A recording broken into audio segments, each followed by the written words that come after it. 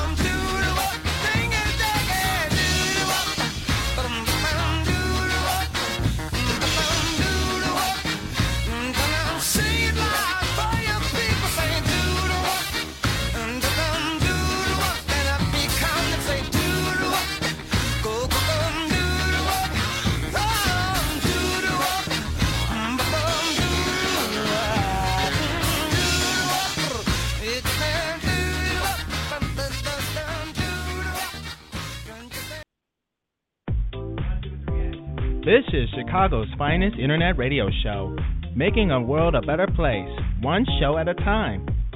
The George Wilder Jr. Show is now on the air. Take it away, Dad.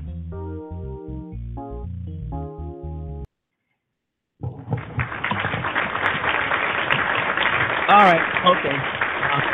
The George Wilder Jr. Show is now on the air. We are broadcasting live out of the city of Chicago. Wow. The George Wilder Jr. Show, sorry about that, folks. Something caught me off guard here. The George Wilder Jr. Show is now on the air. I'm still dizzy a little bit. Anyway, the George Wilder Jr. Show is now on the air, broadcasting live out of the city of Chicago. Somebody's walking through the door.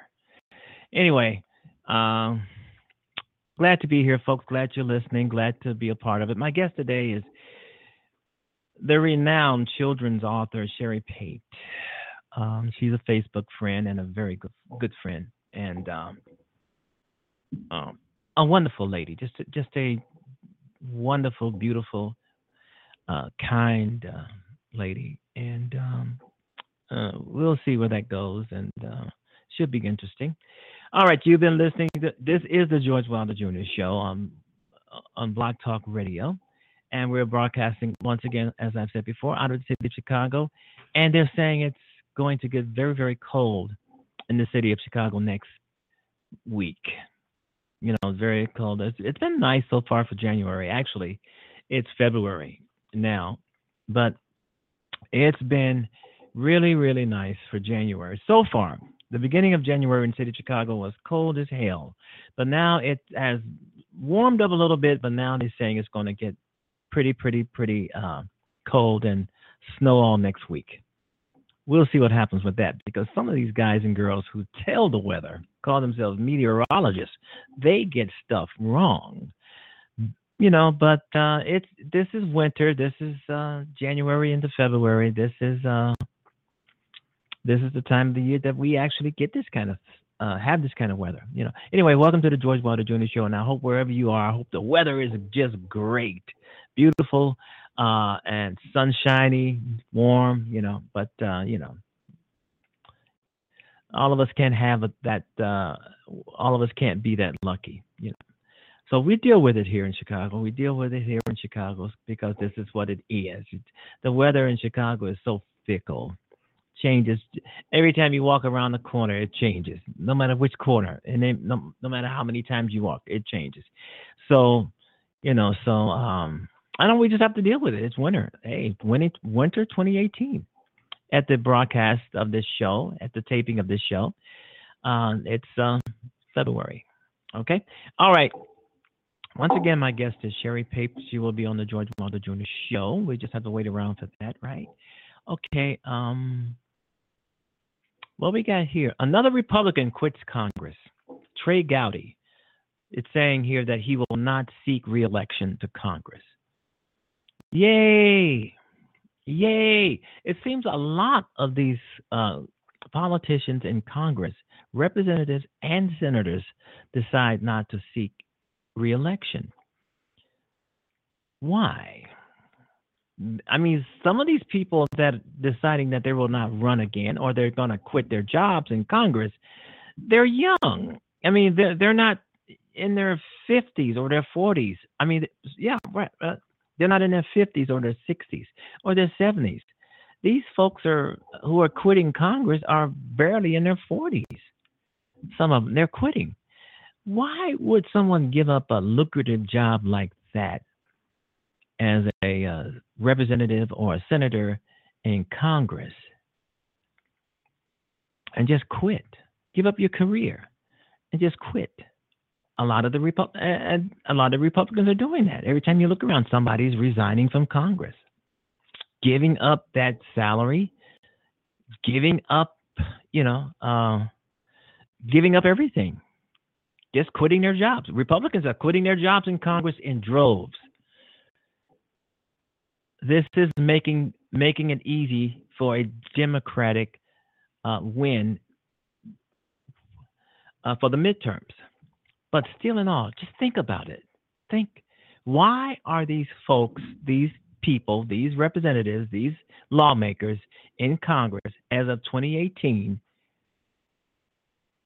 leaving their jobs? The hell with it, I quit. They're in their 40s, 50s, maybe 60s.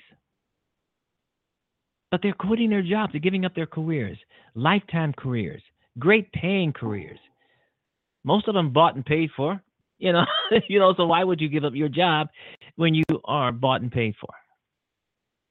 That is something to think about, and I've been doing a lot of thinking, folks, to why these folks in Congress are giving up their jobs, giving up their seats, uh, giving up the jobs that their constituency, their voters put them in office to do, and they're quitting left and right. Well, I have a few theories. It could be the Russia investigation. Maybe special counselor Bob Mueller is getting too close. Maybe it's Trump. Maybe they're tired of being tainted by Trump. Maybe they're afraid of Trump. Maybe they don't want to work for Trump or work under Trump. Maybe they are tied to the Russia investigation, so they want to try to get out of it before they, go to jail. But the rats are jumping the ship. They are, and another thing here is you would not quit a job like that. When you're a congressman, when you are a senator, that's one of the best, if not the best job in the world to have. You don't do anything. You just have, what do you have? You have one vote, and that vote represents your constituency. That vote represents your state or your city. These guys and girls that go to Congress or get elected to office, they have one vote. And that one vote that they use represent millions of people who put their asses in office. But they're jumping ship. They're getting out. And I would say this, would you quit the best job that you have, if you still had kids in college, you have a house note, a mortgage, you have rent or whatever, you have a condo to pay for, would you quit your job knowing that you have bills to pay? No, you wouldn't, especially a good job. You insurance, kids' college, you name it. If you have bills to pay, would you quit the best job? No. So my thinking is, if these guys and girls are quitting their jobs, obviously they are financially secure. Because no one would quit their job if they still have a house note. No one would quit I don't care, Congress or whether if you're a janitor or working in Congress, whatever. You're not going to quit your job if you're financially secure. If you're not financially secure, if you're not. The only way you're going to walk out on one of the best jobs in the world if you are financially secure. That means that you've got enough money to live on for the rest of your life. So therefore, a lot of these people in Congress who are quitting their jobs, they have to be financially secure in order for them to do that, especially if they're not old to get Social Security or any other benefit. They're financially secure, or they wouldn't do it. They're not going to quit their jobs if the kids are hungry, if the wife needs a new dress.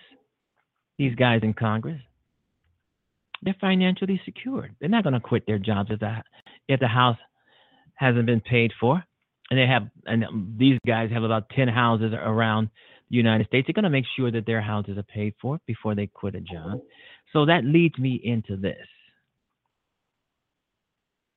Remember the tax cut that Trump signed into law and that the House and Congress passed a month ago? This could be one of the reasons to why these guys and girls are quitting Congress. Trump gave them a big tax cut. He made them all a lot richer or rich, period. And they're financially secure. Everything is up above the board. So they're leaving their positions. You think they're going to leave those high-paying jobs, those high-paying, prestigious positions, and then take something in the private sector? The reason why a lot of these guys and girls are quitting, they're financially secure. Trump gave them a tax cut, and they have been paid. They're financially secure. Trump made sure of that. with this tax cut. So now they can quit. They can leave. They don't have to run for re-election or get any other job, because right now, every time someone quits Congress, they become high profiled. We know who they are.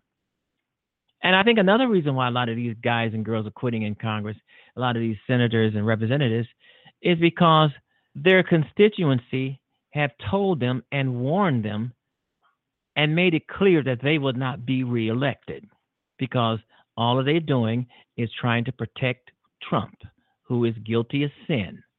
All they're doing is carrying water for Donald Trump. And a lot of the constituencies are pissed off because a lot of these representatives and senators will not show up at their own town hall meetings so they can get their asses handed to them by their constituency, the voters who put their butts in office, who gave them the greatest health care in the world, the greatest job in the world. So there's many factors to why, and I'm pretty sure I've just hit on a few. There's many factors to why a lot of these guys and girls in Congress are now resigning and quitting and leaving their posts and refuse to run for re-election when they're virtually young. Compared to me, they're virtually young. You know, they have to have, excuse me, let me say that again. They must be financially secure. You wouldn't quit your job if you had bills to pay. You wouldn't quit your job if you were owing someone, or you weren't, your financial situation was not stable. Too many of these lawmakers and in the Trump administration are giving up their post, just up and just quitting. Another reason why I think they're quitting, because they know that the Trump administration is a criminal enterprise. They don't want to go to jail. This is why, Trump and the Republicans are fighting so hard to squash this Russia investigation. They're trying so hard to squash it. Why would you try to squash an investigation that you say there was no collusion, that you didn't do anything against the law? Then why are you trying to squash it? Why are all these other Republicans carrying water for you, trying to protect you? Because they know that you're guilty as hell. And they know that Robert Mueller will indict you. It's just, I don't know, it's just common sense, I would think. I mean, because any other president would probably say, well, I didn't do anything. There's nothing my administration has to hide. I welcome the investigation. But does Trump say that? No, he tries to squash it, obstruct. And I've said this for a long time. Trump obstructs justice every time he opens his mouth. There's no collusion. I think he said there is no collusion about 40 times. And anybody with any brains know that there was some collusion, or these guys would not be trying to get Bob Mueller fired, the special counsel into the Russian investigation of the 2016 elections, which got Trump elected. And Trump keeps saying that everything is fake. There's no faker thing than he is. He's the fakiest of all fake, because he was not voted in by the American people. Russia helped him. And I want to say something else. In these upcoming midterms elections, watch out for a lot of these ads. A lot of these negative ads that's going to be out there against Democrats. That could be Russia interference. We know that it was part of Russia interference in the 2016 election. So don't think that the 2017 midterm elections will be without Russia interference, because somehow they like Trump. Probably the only people like Trump. I mean, because Trump is hated. I mean, he's hated. I mean, if you think about the State of the Union address, I didn't watch it. I admit I didn't watch it. I had other things to do. I planned not to watch it because I don't want to give Trump any kind of support. And there's another report out today where it says that train carrying GOP members of Congress collides with truck. Now, there's it's not funny, believe me. And I think one person was killed. Um, but I was just, on social media, and a lot of people were saying that it should have been a lot worse for the lawmakers because they're trying to screw America. So maybe this is karma. Who knows? A train carrying one person from the garbage truck was pronounced dead. Okay, the train collided into a garbage truck carrying GOP members of Congress. Okay, I understand that Paul Ryan, the Speaker of the House, he was on it, but he wasn't hurt. To the dismay of a lot of people. But I mean, this could be karma, like so many people say. I mean, you do wrong, it's going to come back at you. And where they're doing wrong is with the American public and with the American people. I've always said this for on a ton of shows that that the Republicans in Congress, they have a war against the American people. Now, this tax cut that everybody's enjoying, the corporations, few workers, rich people, all of these people are enjoying this tax cut. Guess who isn't enjoying getting anything from this tax cut? Senior citizens, the elderly, those on fixed income. They're not getting 1 cent from this tax cut. Nothing whatsoever. Senior citizens. And that's appalling. That's appalling. Workers, they're getting something. They're getting their crumbs because that's all it is crumbs. Corporations and the rich, they're getting more than just crumbs from this tax cut. But the elderly, the senior citizens, folks on fixed income, the disabled, getting nothing from this tax cut. Nothing whatsoever. And it just makes me so sick to see Republican senators and representatives going around America bragging about a tax cut, that the worker's going to get a tax cut. More of this money is going to go to corporations and other establishments, the rich. And I've said this before, those tax cuts for the rich and these corporations, they're permanent. The tax cuts for the workers, they're temporary. So as a worker, you get your tax cut, you get some of the tax cut, but that's it. That's it. Then you go back to getting what you were getting before. While the rich, they keep on getting a tax cut. Why do you think Trump is trying to look at agencies and things around America to cut? He needs to find things to cut, to eliminate in order to pay those tax cuts to the rich. That's why a lot of the social programs are up and gone.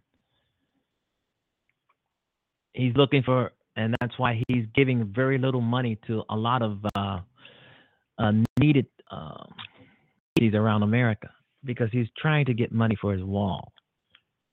Yeah, he's trying to get money for his wall. So he needs to cut this and cut that.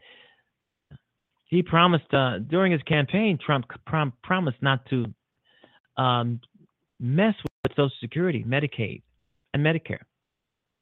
That's on the table now. And I've always said this: you can't really believe what Trump says. Just focus and watch what he does. That is what counts. That's what counts. All right, you've been listening to the George Wilder Jr. Show. Hate has no home here. Be nice to one another. It is so easy. Be nice. If you do not tell the truth about yourself, don't lie. Just because the president lies, a lot of these politicians lies, tell blatant lies, doesn't mean that you have to lie. And that's something we have to tell our children as they're growing up into this world and they're hearing this and seeing this. You know, you have to tell them that it's not good to lie, you know, because there are a lot of people out here lying because, well, Trump lies. I can tell a lie. Can I? No, you know, lying is not the way to go. It's not what we are all about in America. All right, you've been listening to the George Wilder Jr. Show on Blog Talk Radio. We are going to do Anna Navarro. Ferguson to discuss this. And Errol, first to you. I want to talk about the president's reaction to Ken Frazier. Let me talk to Donald Trump and explain to him that as president of the United States, he represents blacks and Jewish people and Hispanics and people of every color and every creed. And it is his job as president of the United States to stand up for each and every American, to stand up vertically against racism and bigotry. Peddling to racism is just as bad as being a racist. So Donald Trump is either a racist or he's peddling to it, and both are frankly unacceptable and make him unfit to be president of the United States. If you can't be president, if you cannot stand up and represent Americans, you should not be president. And to my party, to the Republicans who are speaking out today, my question is, what the hell took you so long? When someone shows you who they are the first time, believe them. For too long, Republicans in Congress, elected leaders, have looked the other way while a misogynist, racist, bigoted pig is in the White House. Let me tell you, we cannot capitulate the office of the presidency of the United States. We cannot capitulate moral clarity. We cannot capitulate principles. We cannot capitulate Republican values and American values. No piece of legislation, no bone that he may throw on policy, no regulation is worth cheapening the office of the United States this way. It is breaking us apart. It is not news that's breaking us apart. It is the president of the United States who is causing this news. So Republicans need to stand up, need to grow a spine, and need to reject him. I'm tired of hearing Republicans say they're disappointed and disturbed by something he says. You know what? When he invites you to the White House, don't go. When he invites you to dinner, don't go. Do not stand next to him until he starts behaving in a presidential manner. And if he can't, you've got to confront him over and over and over and over again. And Governor, here's what folks are saying. On Tuesday, it was announced that Robert Mueller, the special prosecutor, would love to interview Donald Trump about the firings of Michael Flynn, his former national security advisor, and James Comey, the former director of the FBI, and that he would love to get these interviews rolling as soon as next week, if possible. Now, the Trump administration about a week ago responded to Mueller's request for an interview with Donald Trump by just sending written answers over to him, hoping that that would be enough. They were essentially trying to hide Trump from having to go and talk to Mueller directly. Well, that didn't work. There's nowhere left for Donald Trump to hide, and if he wants to continue on as president, at least for now, he's going to have to go talk to Mueller. And considering that reports are saying he wants to talk about the firings of Flynn and Comey, it is very likely that right now this interview would center mostly on obstruction of justice charges against Donald Trump. Here's what we know and what we still need to know about all of this. First and foremost, reports are saying that it is about the Comey and Flynn firings, and so that would lean towards obstruction of justice. A few other reports have said that it could also deal with financial dealings with Donald Trump himself, which would point the investigation in a similar, though slightly different, direction. We do not necessarily know at this time what exactly he will be questioned about. But we do know in the last few days, it came out that Michael Flynn, when he interviewed with Mueller, did not let Donald Trump know that he was going to do this. Flynn has now hired a lawyer who is notorious for making plea deals and working with prosecutors to hand over evidence. So that's a plus on Mueller's side and probably a pretty scary thing for Donald Trump's side. And we also know that Donald Trump has allegedly had pressured the director of the FBI to fire Andrew McCabe and Ray. I forget which way that goes. Everything's getting a little confusing at this point, but either way, that could also potentially be obstruction of justice. So Mueller has a lot to work with at this point. Donald Trump has nowhere left to hide. His written answers recently clearly were not sufficient for Mueller, or they opened up even more doors than Mueller thought that he had available. The bottom line is that Donald Trump is running out of room. He's running out of places to hide, and he's running out of excuses. And according to reports, even his top advisors are warning him that he could be walking right into a perjury trap with the special prosecutor because he has no idea what everybody else has told him. Again, that's how investigations work, to see if you can catch somebody in a lie. And they're terrified that Donald Trump is going to walk right into a trap set by Mueller and end up committing some kind of impeachable offense that has nothing to even do with the actual investigation and any crimes that may be uncovered there. Donald Trump may in fact commit a crime while talking to Special Prosecutor Robert Mueller. And to be honest, I think a lot of us are hoping for that. I think we want to see Donald Trump go in there, lie his ass off to a guy that can prove that he's lying, and finally get a little comeuppance in his life.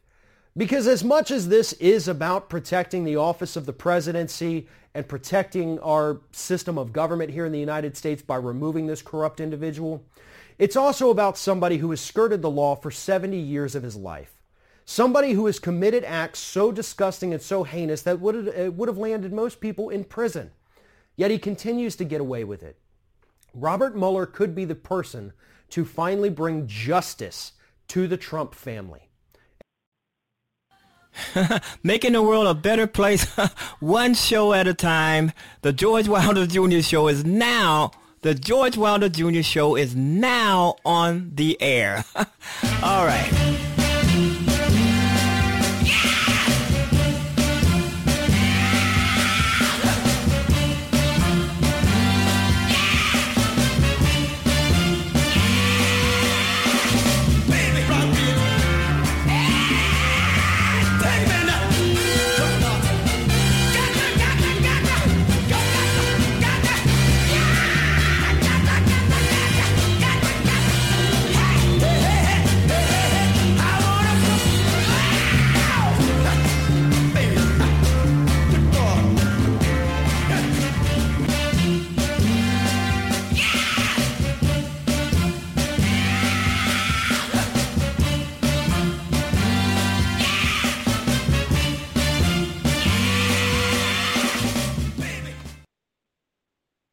Yeah, I'm still on talking about the topic here where the train carrying GOP collides with a garbage truck. Yeah, it was a garbage truck.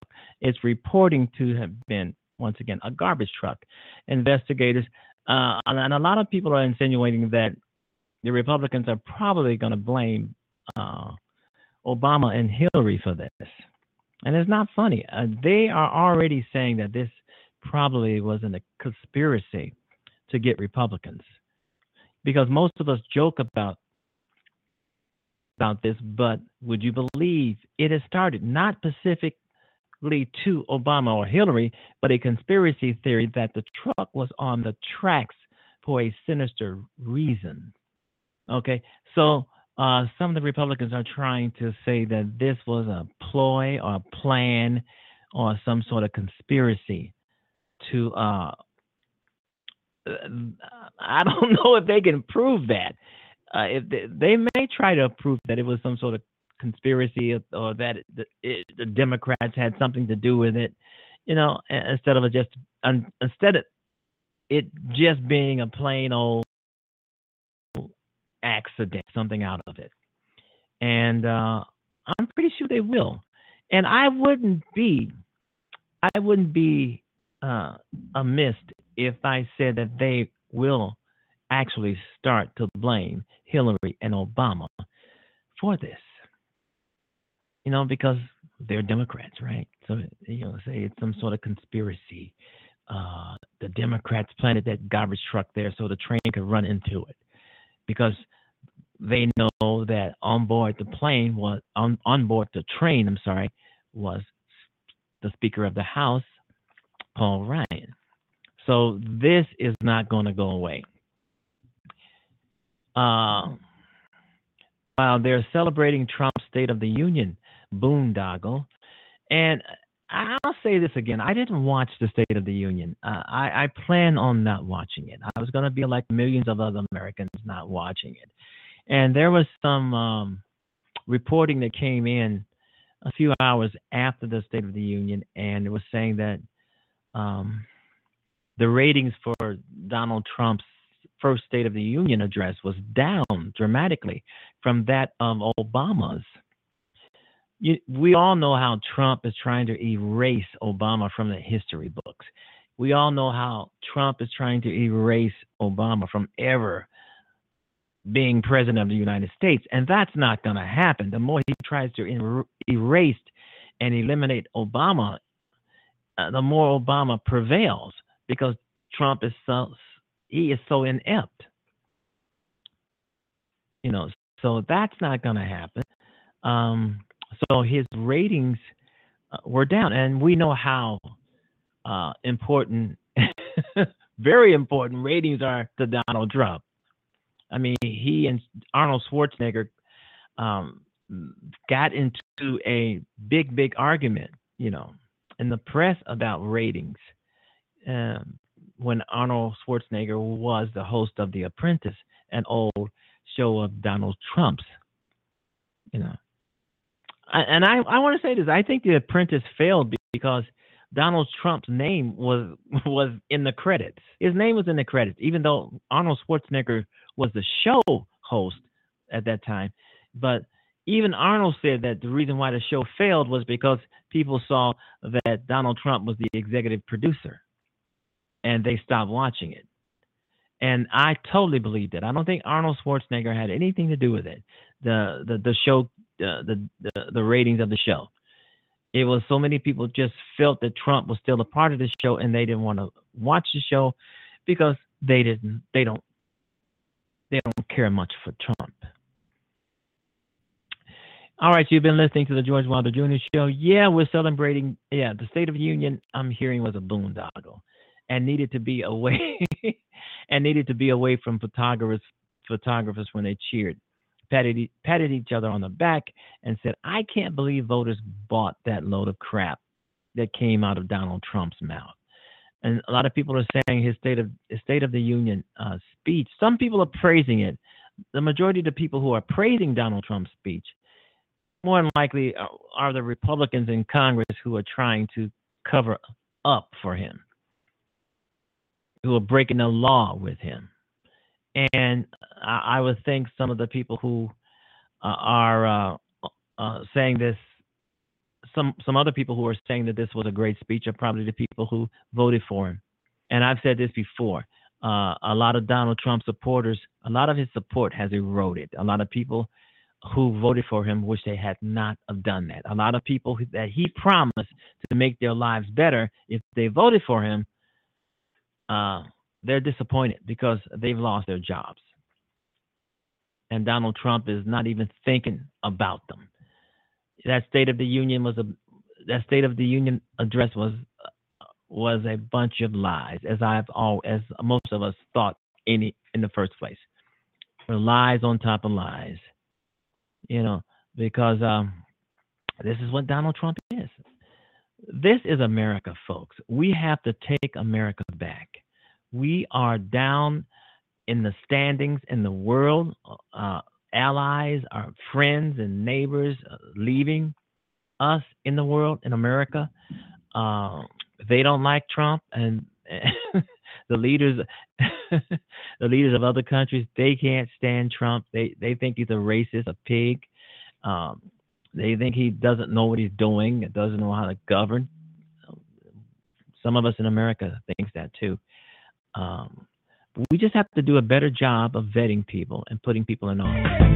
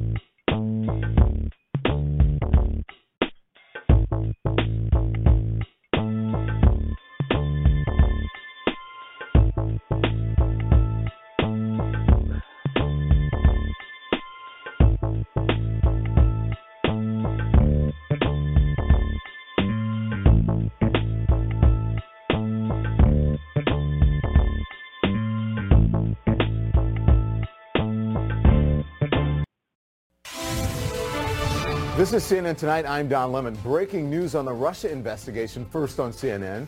The president's son-in-law, Jared Kushner, told congressional investigators that he had no communication with WikiLeaks. He also said he did not recall any other member of the campaign who had. But Kushner did receive and forward an email from Donald Trump Jr. about contact Trump Jr. had with WikiLeaks, according to a new report this week, and a letter from the Senate Judiciary Committee. We do not know the content of what was in that email. Kushner's lawyer just released a letter saying in part this: as to the WikiLeaks document to which you refer, this has been mischaracterized in the press. Mr. Kushner had no contacts with that organization and was, along with others, forwarded an email from Donald Trump Jr. that has been widely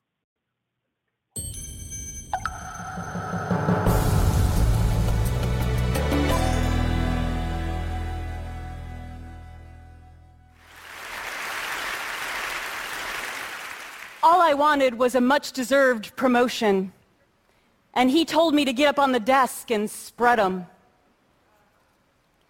All the men in my office wrote down on a piece of paper the sexual favors that I could do for them. All I had asked for was an office with a window. I asked for his advice about how I could get a bill out of committee. He asked me if I brought my knee pads. Those are just a few of the horrific stories that I heard from women over the last year as I've been investigating workplace sexual harassment. And what I've found out is that it's an epidemic across the world. It's a horrifying reality for millions of women when all they want to do every day is go to work. Sexual harassment doesn't discriminate. You can wear a skirt, hospital scrubs, army fatigues.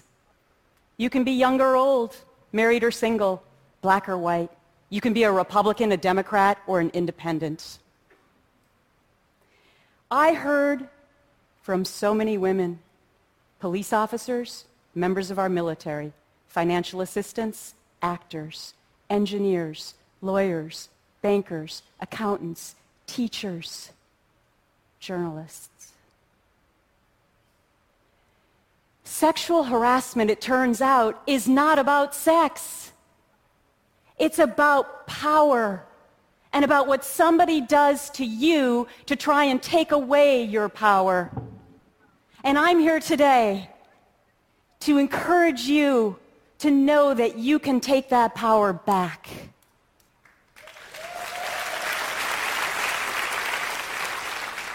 On July 6, 2016, I jumped off a cliff all by myself. It was the scariest moment of my life, an excruciating choice to make. I fell into an abyss all alone, not knowing what would be below. But then something miraculous started to happen. Thousands of women started reaching out to me to share their own stories of pain and agony and shame. They told me that I became their voice. They were voiceless. And suddenly I realized that even in the 21st century, every woman still has a story. Like Joyce, a flight attendant supervisor whose boss in meetings every day would tell her about the porn that he'd watched the night before while drawing penises on his notepad. She went to complain. She was called crazy and fired. Like Joanne, Wall Street banker, her male colleagues would call her that vile C word every day. She complained, labeled a troublemaker, never to do another Wall Street deal again. Like Elizabeth, an Army officer.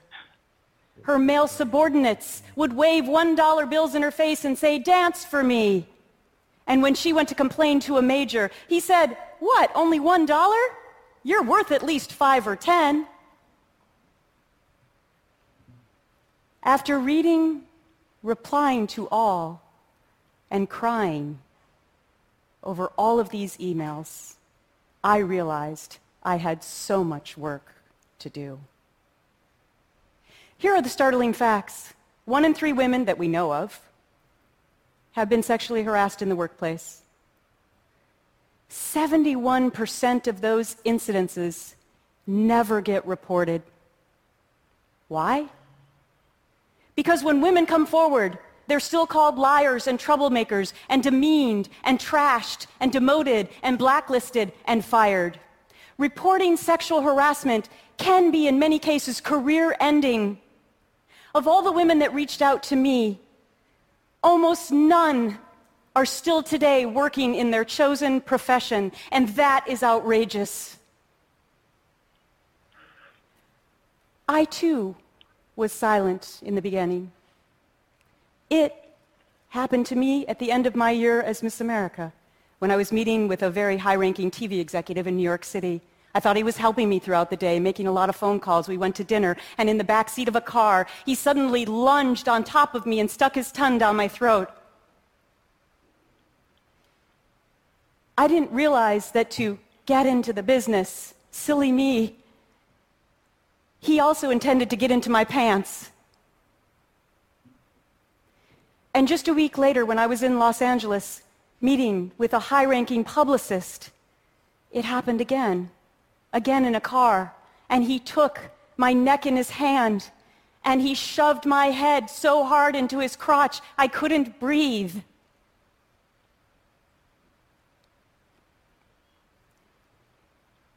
These are the events that suck the life out of all of your self-confidence.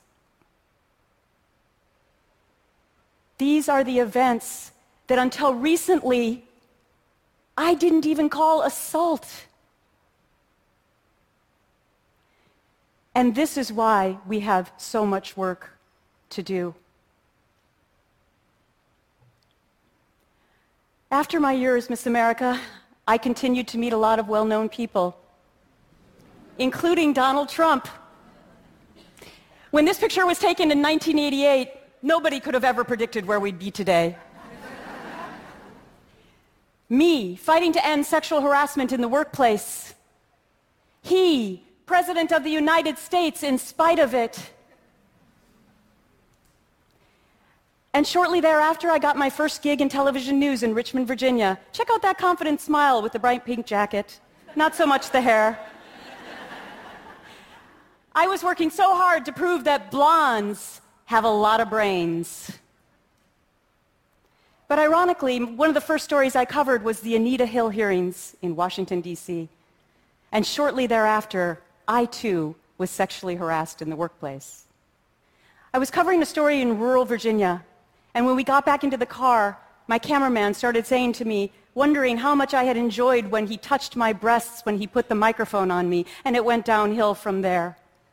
I was bracing myself against the passenger door. This was before cell phones. I was petrified. I actually envisioned myself rolling outside of that door as the car was going 50 miles per hour like I'd seen in the movies and wondering how much it would hurt. When the story about Harvey Weinstein came to light, one of the most well-known movie moguls in all of Hollywood, the allegations were horrific. But so many women came forward, and it made me realize what I had done meant something.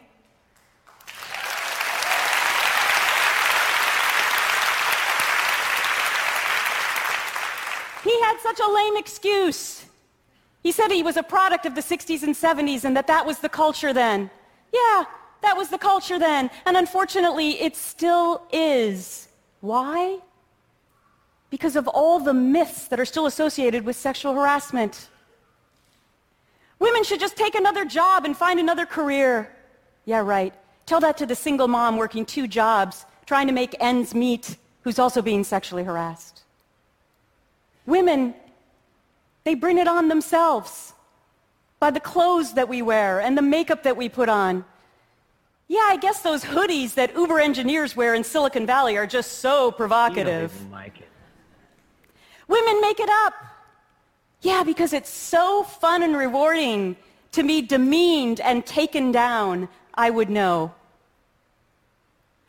Women bring these claims because they want to be famous and rich. Our own president said that. I bet Taylor Swift, one of the most well-known and richest singers in the world, didn't need more money or fame when she came forward with her groping case for $1. And I'm so glad she did. Breaking news. The untold story about women and sexual harassment in the workplace. Women just want a safe, welcoming, and harass-free environment. That's it.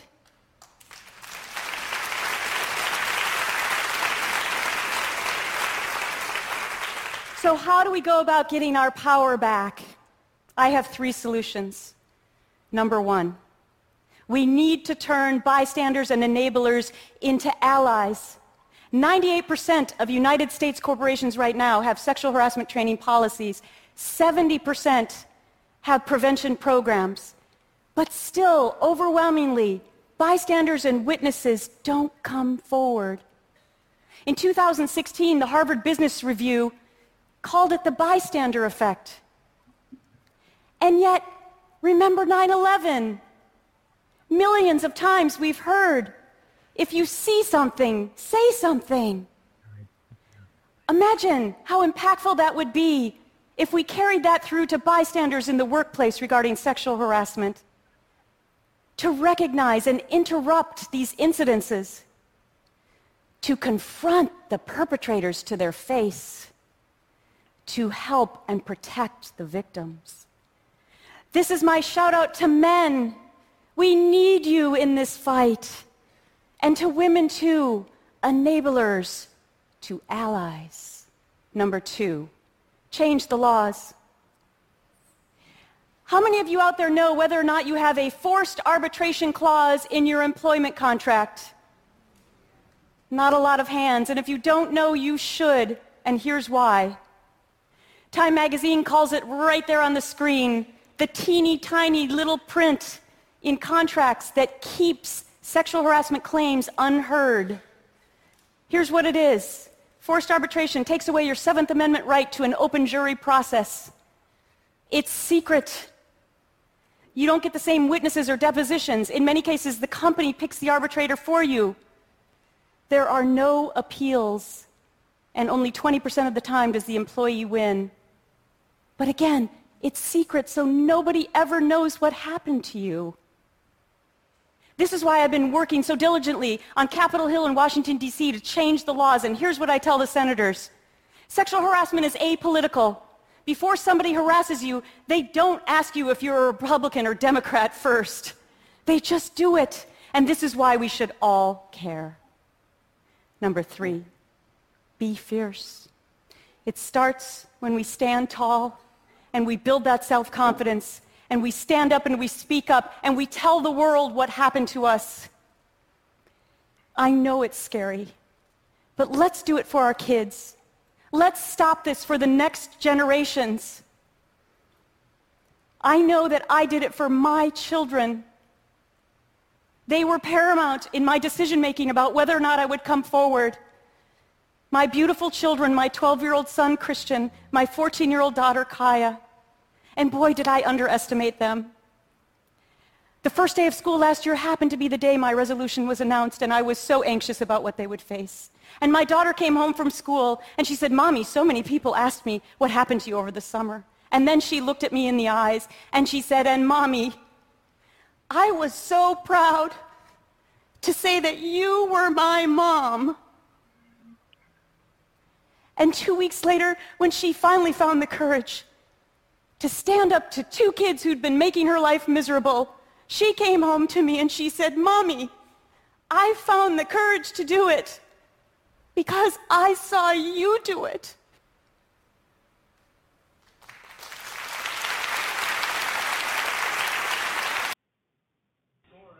The George Wilder Jr. Show is now on the air. It is all about making the world a better place.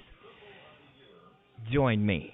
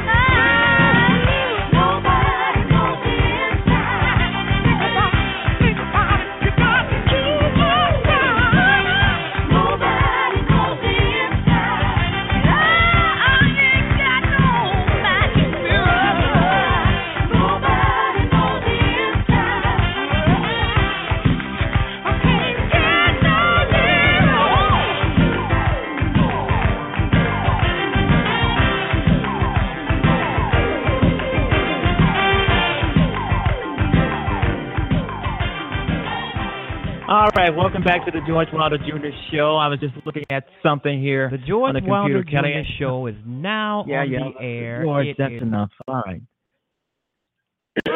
Okay, excuse me. I was just looking at the computer here, the web page. Kellyanne Conway rants wildly an attack on fact checkers, as if she's not a liar, right? All right.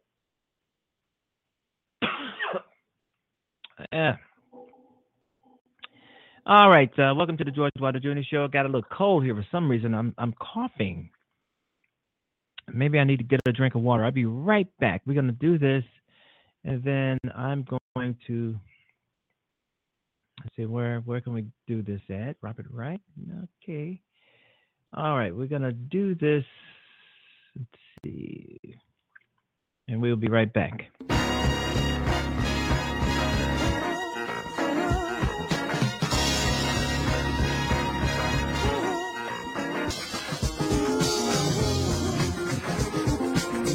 All right, you're on the George Wilder Jr. Show. Go right ahead. Hey, George, You're Sheri, on, go. Pape. Hey, Sheri, Hi. Pape, how are you? I'm fine. Hi, Sheri Pape. Thank you for doing the show. Hi. Thank you for wanting to come on. Yes, thank you for having me again. It was great a couple years ago. Thanks for having me. Yeah, I remember. I recall, and you were great then. So I was anticipating you calling in and doing the show. And I want to thank you. Once again, I want to thank you for doing this show. All right. Tell everybody, give us, in case people forgot what you were about last time, give us a little bio and then tell us about your work. Okay. I'm a National Children's Book author. The first book came out a couple years ago called Cassie's Marvelous Music Lessons. And it's about a dog that thinks it's about a dog thinks they can do piano lessons better than their human counterpart. And the book is also geared toward Not So Perfect a Dog and adoption. So the sequel that came out in the last month is called Cassie Pup Takes the Cake, where the dog is gone on, adopted to a new family, and it's a baker that has a bakery. And the dog has a new look, new haircut geared towards the original dog that's inspired the books and everything. And this one is more of about a dog and cat international cupcake bake-off. So a lot of there's a little bit of the adoption issue again.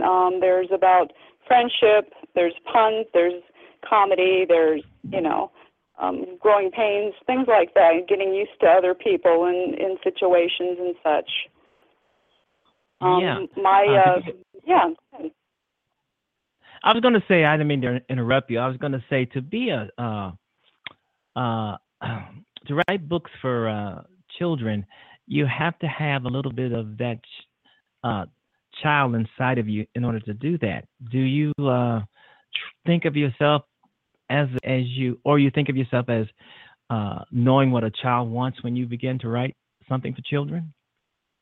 A little bit of both. There's a little bit of the child in there that never grew up, and just knowing. I run a music school, and I just kind of get the feel of what kids like today as opposed to what we would have read when we were growing up, But part of me never grew up. I still appreciate the kid things, So I don't know, some years ago. Go ahead. I was going to say, some years ago, I tried to write a kid's book. I tried because I was looking at my child, and I wanted something for him to read. So I tried to do it, but I gave up on it. I think I still have the manuscript somewhere around here, but I gave up on it because I didn't think it was good enough. So. Well, and you do such a great job on the books you have. I think everybody's cut out for a certain genre. I like the stuff that you write, but I don't think I could write it. It's just everybody's cut out for something. So great. But I was thinking of doing this about 30 years ago, and something sidetracked, and then finishing college, and then going through some children's literature kind of colleges and getting trained in that kind of stuff that way too helped kind of bring it forward. And I started this about 10 years ago, and I'm working on this. There's actually going to be 5 books total for this Cassie series. So I'm the second one obviously last month, and the third one I'm starting to. I've only got about a fourth of it done, so I want to get it out sooner than every 3 or 4 years like I had with the second one. I want them to get out there, and kids can go from one to the next and so forth. So I'm really enjoying writing and everything and doing that. And I did a lot of the school visits, the library visits in my hometown of, it's been my hometown for 30-some years. I'm actually from down by the Peoria area, but Rockford, Illinois, I've done a lot of talk radio and TV, morning show kind of thing, and getting the message out there, and it's been a really neat experience. Yeah, you're very busy because you do share your photographs on. you do share photographs online, and I do see them, and I just, I think they're great. I think they look great. You do share online what you do and how you do it and where you go and your travels and all that thing. You talk about your books a lot. You even have your a group, Sheri Pape group, Facebook group. Yes, I do now. Yes, it's been really neat to put that together. Everybody supporting each other. I mean, they support me, but there's other authors in there that we support each other that way too. Yeah. So bring out whatever their latest thing is that they're publishing too. So all a nice group of guys and girls. So yeah, that's my thing. I try to support writers, no matter what they write, what genre they write. If you write, you're a writer. Nonfiction, fiction, children books. We should all support one another because basically we're all a family, I think, I think so too. That's a good way to put it, right? And I try to get the ones that are, I've been at it a little longer, and then the ones that are coming out, and try to support them the way the other older authors, started with me and supported me in the beginning too. So it's been a nice experience. How are people reacting to your work and to your books? How are people reacting?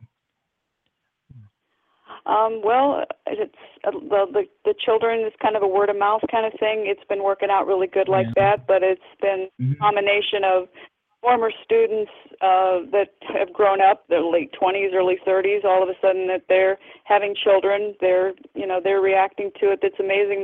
They find out their music teacher now is a national children's book author, and they're excited to buy for their kids, and it's been a neat experience, that generation where we used to see that older person was the kind of the grandmotherly type of thing, and maybe a music teacher, and now I'm that person, and I've got students grown up and having kids, and it just kind of blows my mind. But they're buying the books, and even some of the adult students, they're buying for the older buying for their grandchildren, and just aunts, uncles, nannies that I've taught that they buy for the kids that they are a nanny for, and they really enjoy it, and they want to go back to the first book and include that one if they just started with the second book, and looking forward to 3, 4, and 5. There'll be 5 total in the series. Yeah. So.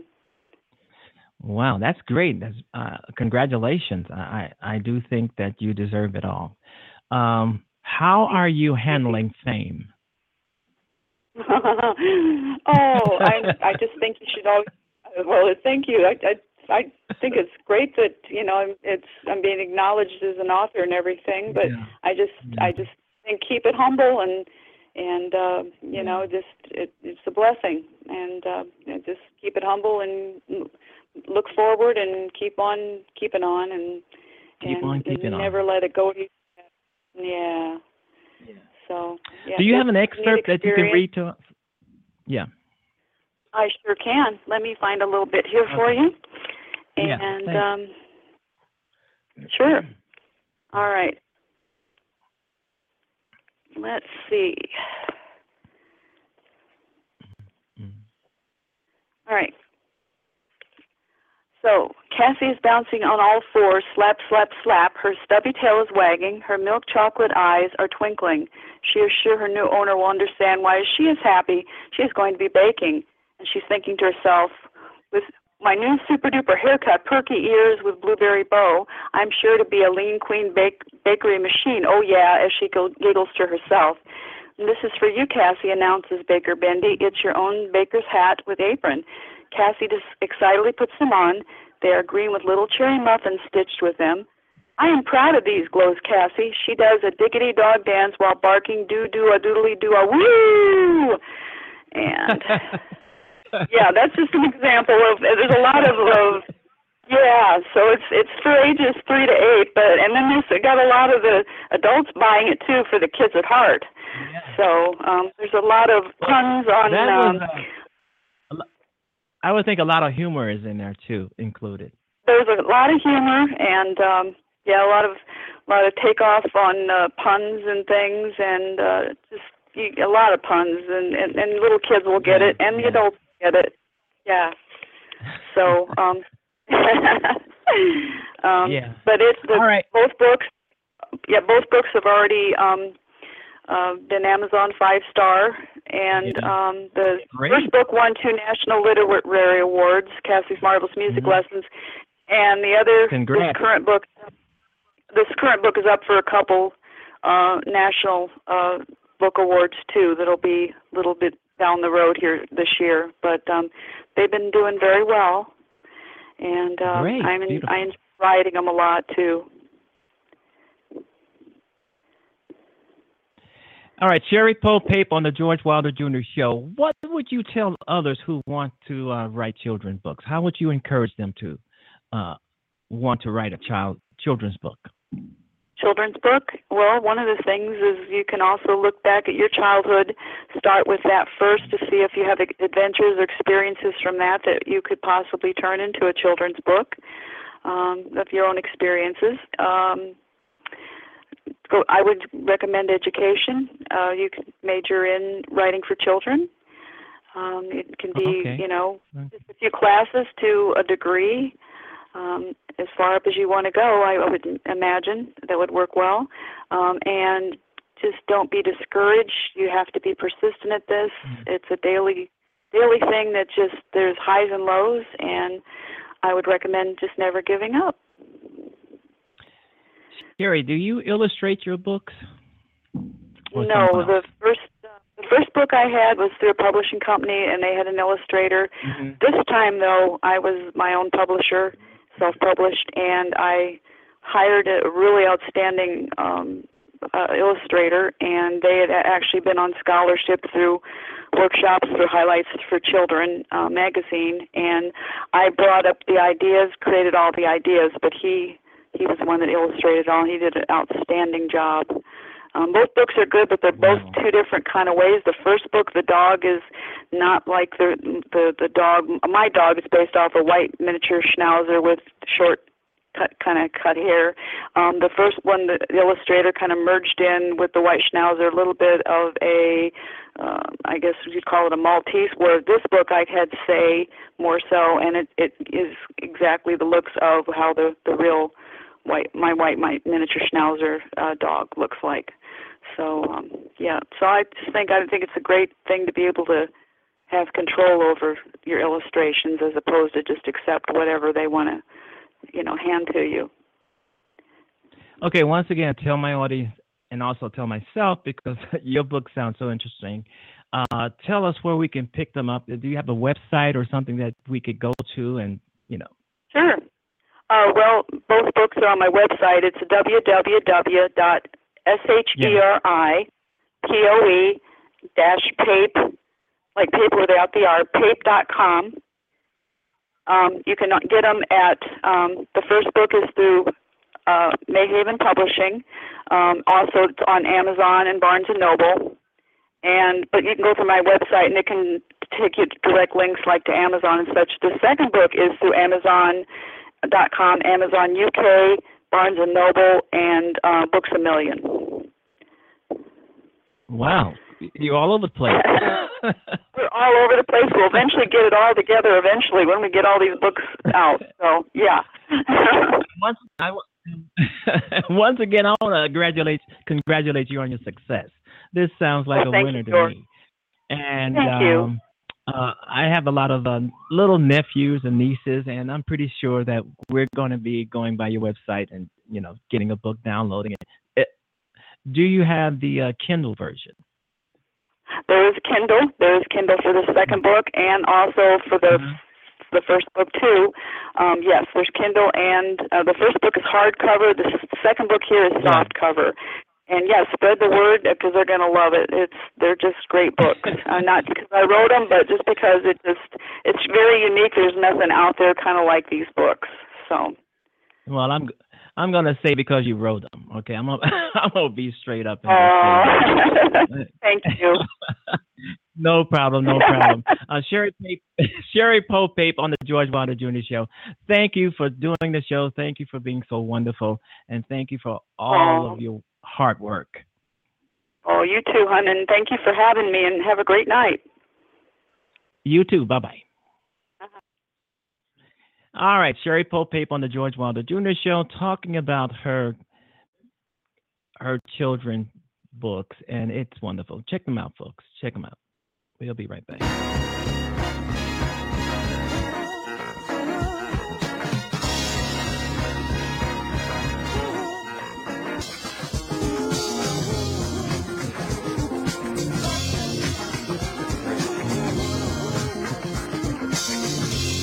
All right, welcome to the George Wilder Jr. Show on Blog Talk Radio out of the city of Chicago, the state of Illinois. Folks, we are in some trying times. We are in some dark times.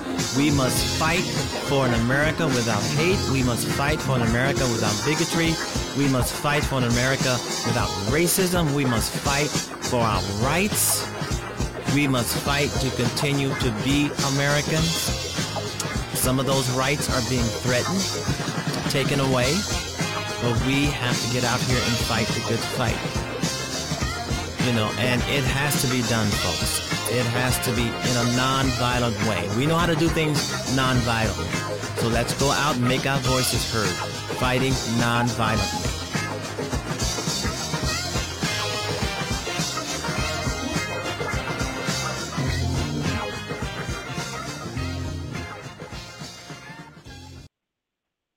Perhaps you've noticed we no longer have old people in this country. They're all gone now, replaced by senior citizens. Somehow we wound up with millions of these unfortunate creatures known as golden agers or mature adults. These are cold, lifeless, antiseptic terms, typically American, all ways of sidestepping the fear of aging. And it's not difficult to understand the fear of aging. It's natural, and it's universal. No one wants to get old. No one wants to die. But we do. We die. And we don't like that. So we shade the truth.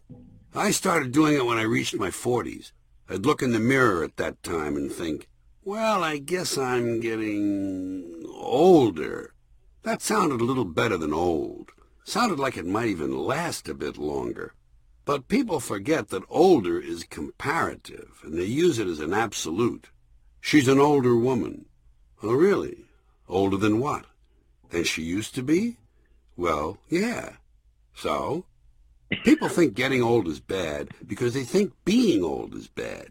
But you know something? Being old is just fine. In fact, it can be terrific. And anyway, it's one of those things you don't get to choose. It's not optional. Yeah. But that insufferable group among us known as baby boomers, ages 42 through 59 as of 2005, are beginning to get old, and they're having trouble dealing with that. Remember, these baby boomers are the ones who gave us this soft, politically correct language in the first place. So rather than admit they're getting old, the baby boomers have come up with a new term to describe themselves as they approach the grave. They don't care for middle-aged, so instead, get this, folks, instead they claim to be pre-elderly. Don't you love that? Pre-elderly. It's a real word. You don't hear it a lot, but it's out there. The boomers claim that if you're between 50 and 65, you're pre-elderly. But I'd be willing to bet that in 2011, when they begin turning 65, they will not be calling themselves elderly. I have a hunch they'll come up with some new way of avoiding reality. And I have a suggestion for them. They should call themselves the pre-dead. It's a perfect term because for them, it's accurate, and it's highly descriptive. By the way, those ever-clever boomers have also come up with a word to describe the jobs they feel are most suitable for retired people who wish to keep working. They call these jobs elder-friendly. Isn't that sad? God, that's just really, really sad. And so, to sum it up, we have these senior citizens. And whether I like that phrase or not, unfortunately, I got used to it, and I no longer react too violently when I hear it. But there is still one description for old people that I'll never accept. That's when I hear someone describe an old guy as being, for instance, 80 years young. Even though I know it's tongue-in-cheek, it makes my skin crawl. It's overly cute and precious, and it's an evasion. It's junk language. On CBS's 60 Minutes, Leslie Stahl, God help her, actually referred to some old man as being a 90-something. Please, Leslie, I need a small personal break here. One last pathetic example in this category. On the radio, I heard Matt Drudge actually refer to people of age. And he wasn't being sarcastic. He said the West Nile virus is a particular threat to people of age. Poor Matt. Apparently he's more fucked up than he seems. Now, going to an adjacent subject, one unfortunate fact of life for many of these 80 or 90-somethings is that they're forced to live in places where they'd rather not be. Old people's homes. So what name should we use for these places where we hide our old people? When I was a little boy, there was a building in my neighborhood called the Home for the Aged. It had a copper sign on the gate. Home for the Aged. It always looked deserted. I never saw anyone go in. Naturally, I never saw anyone come out either. Later, I noticed people started calling those places nursing homes and rest homes. Apparently, it was decided that some of these old people needed nurses, while others just needed a little rest. What you hear them called now is retirement homes, or long-term care facilities. There's another one of those truly bloodless terms, long-term care facility. But actually, it makes sense to give it a name like that, because if you do, you make it a lot easier for the person you're putting in there to acquiesce and cooperate with you. I remember old people used to tell their families, "Whatever you do, don't put me in a home. Please, don't put me in a home." But it's hard to imagine one of them saying, "Whatever you do, don't put me in a long-term care facility." So calling it that is really a trick. Come on, Grandpa, it's not a home. It's a long-term care facility. By the way, while we're on this subject of the language of getting old, I want to tell you something that happened to me in New York on a recent evening. I was standing in line at the Carnegie Deli to pay my check, and there was a guy ahead of me who looked like he was in his 60s. He gave the cashier a $10 bill, but apparently it wasn't enough. When the cashier mentioned it to him in a nice way, he said, "Oh, I'm sorry, I guess I had a senior moment." And I thought how sad that was. To blame a simple mistake on the fact that you're in your 60s, even if you're just sort of joking. As if anyone would think a 20-year-old couldn't make the same mistake. I only mention this because it's an example of how people can brainwash themselves by adopting popular language. I wanted to pull him aside and say, "Listen, I just heard you refer to yourself as a senior, and I wanted to ask, were you by any chance a junior last year? Because if you weren't a junior last year, then you're not a senior this year." I wanted to say it, but I figured, why would he listen to me? After all, I'm still a freshman. All right, welcome back to the George Wilder Jr. Show. Controversial FBI agent co-wrote initial draft of explosive Comey letter reopening Clinton's email probe. Can you believe that they're going to reopen or think about reopening emails? Give me a break. The Republicans, they're doing everything they can to distract away from the Russia investigation. Trump is fighting his own FBI agency, the Department of Justice. He's fighting them. The Republicans are fighting the Justice Department, the FBI. And these people are Republicans. There's Republicans fighting Republicans. There is no doubt about it. Like I said at the beginning of the show, some part.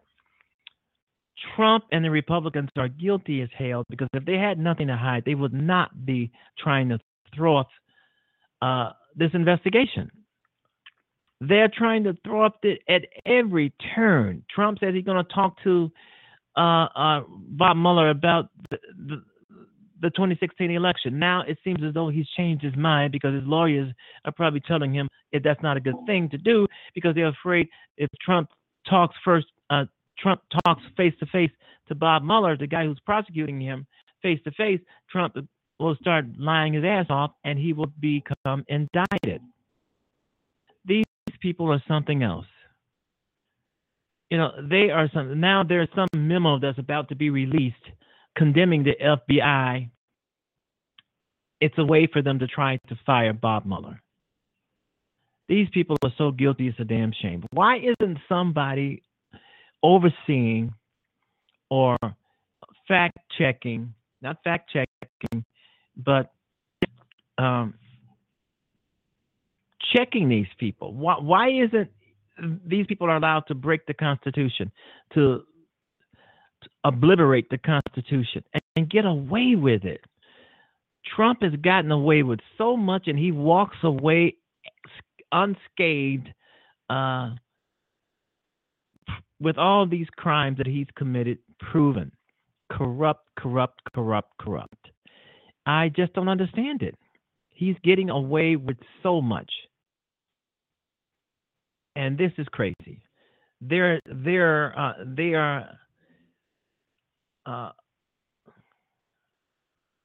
belittling, criticizing the FBI.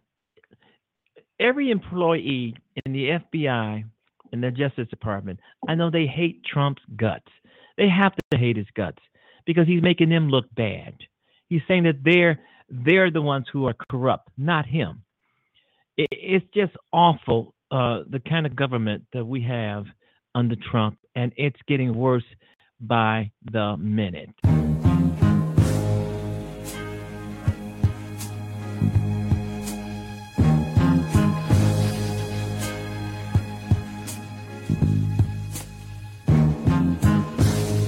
Heaven help the child who never had a home. Heaven help the girl who walks the streets alone. Heaven help the roses if the bombs begin to fall. Never saw.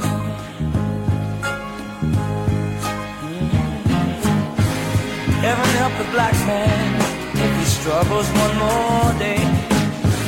Heaven help the white man if he turns back away. Heaven help the man who kicks the man who has to crawl. Heaven help us all. Heaven help us all. Heaven help us all. Help us all. Heaven help us, Lord, hear our call when we fall.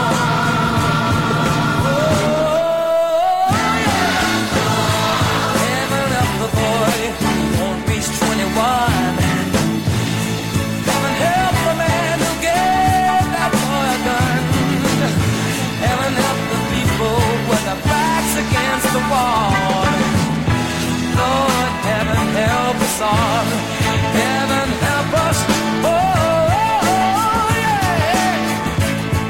Oh, hooray.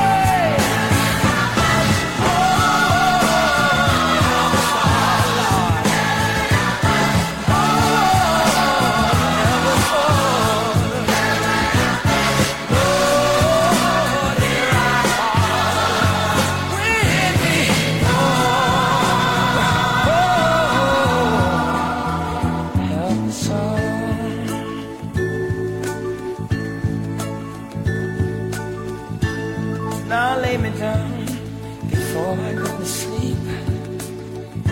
In the troubled world, I pray the Lord to keep hatred from the mighty and the mighty from the small. Heaven help us all.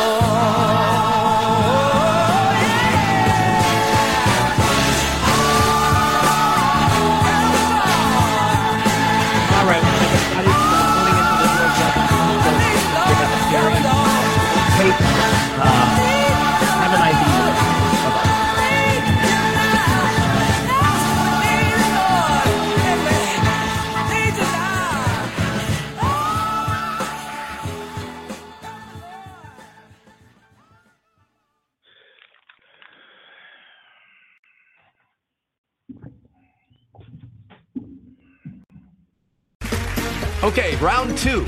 Name something that's not boring. A laundry? Ooh, a book club. Computer solitaire, huh? Ah, oh, sorry, we were looking for Chumba Casino. That's right, ChumbaCasino.com has over 100 casino-style games. Join today and play for free for your chance to redeem some serious prizes. ChumbaCasino.com. No purchase necessary. Void where prohibited by law. 18+ terms and conditions apply. See website for details.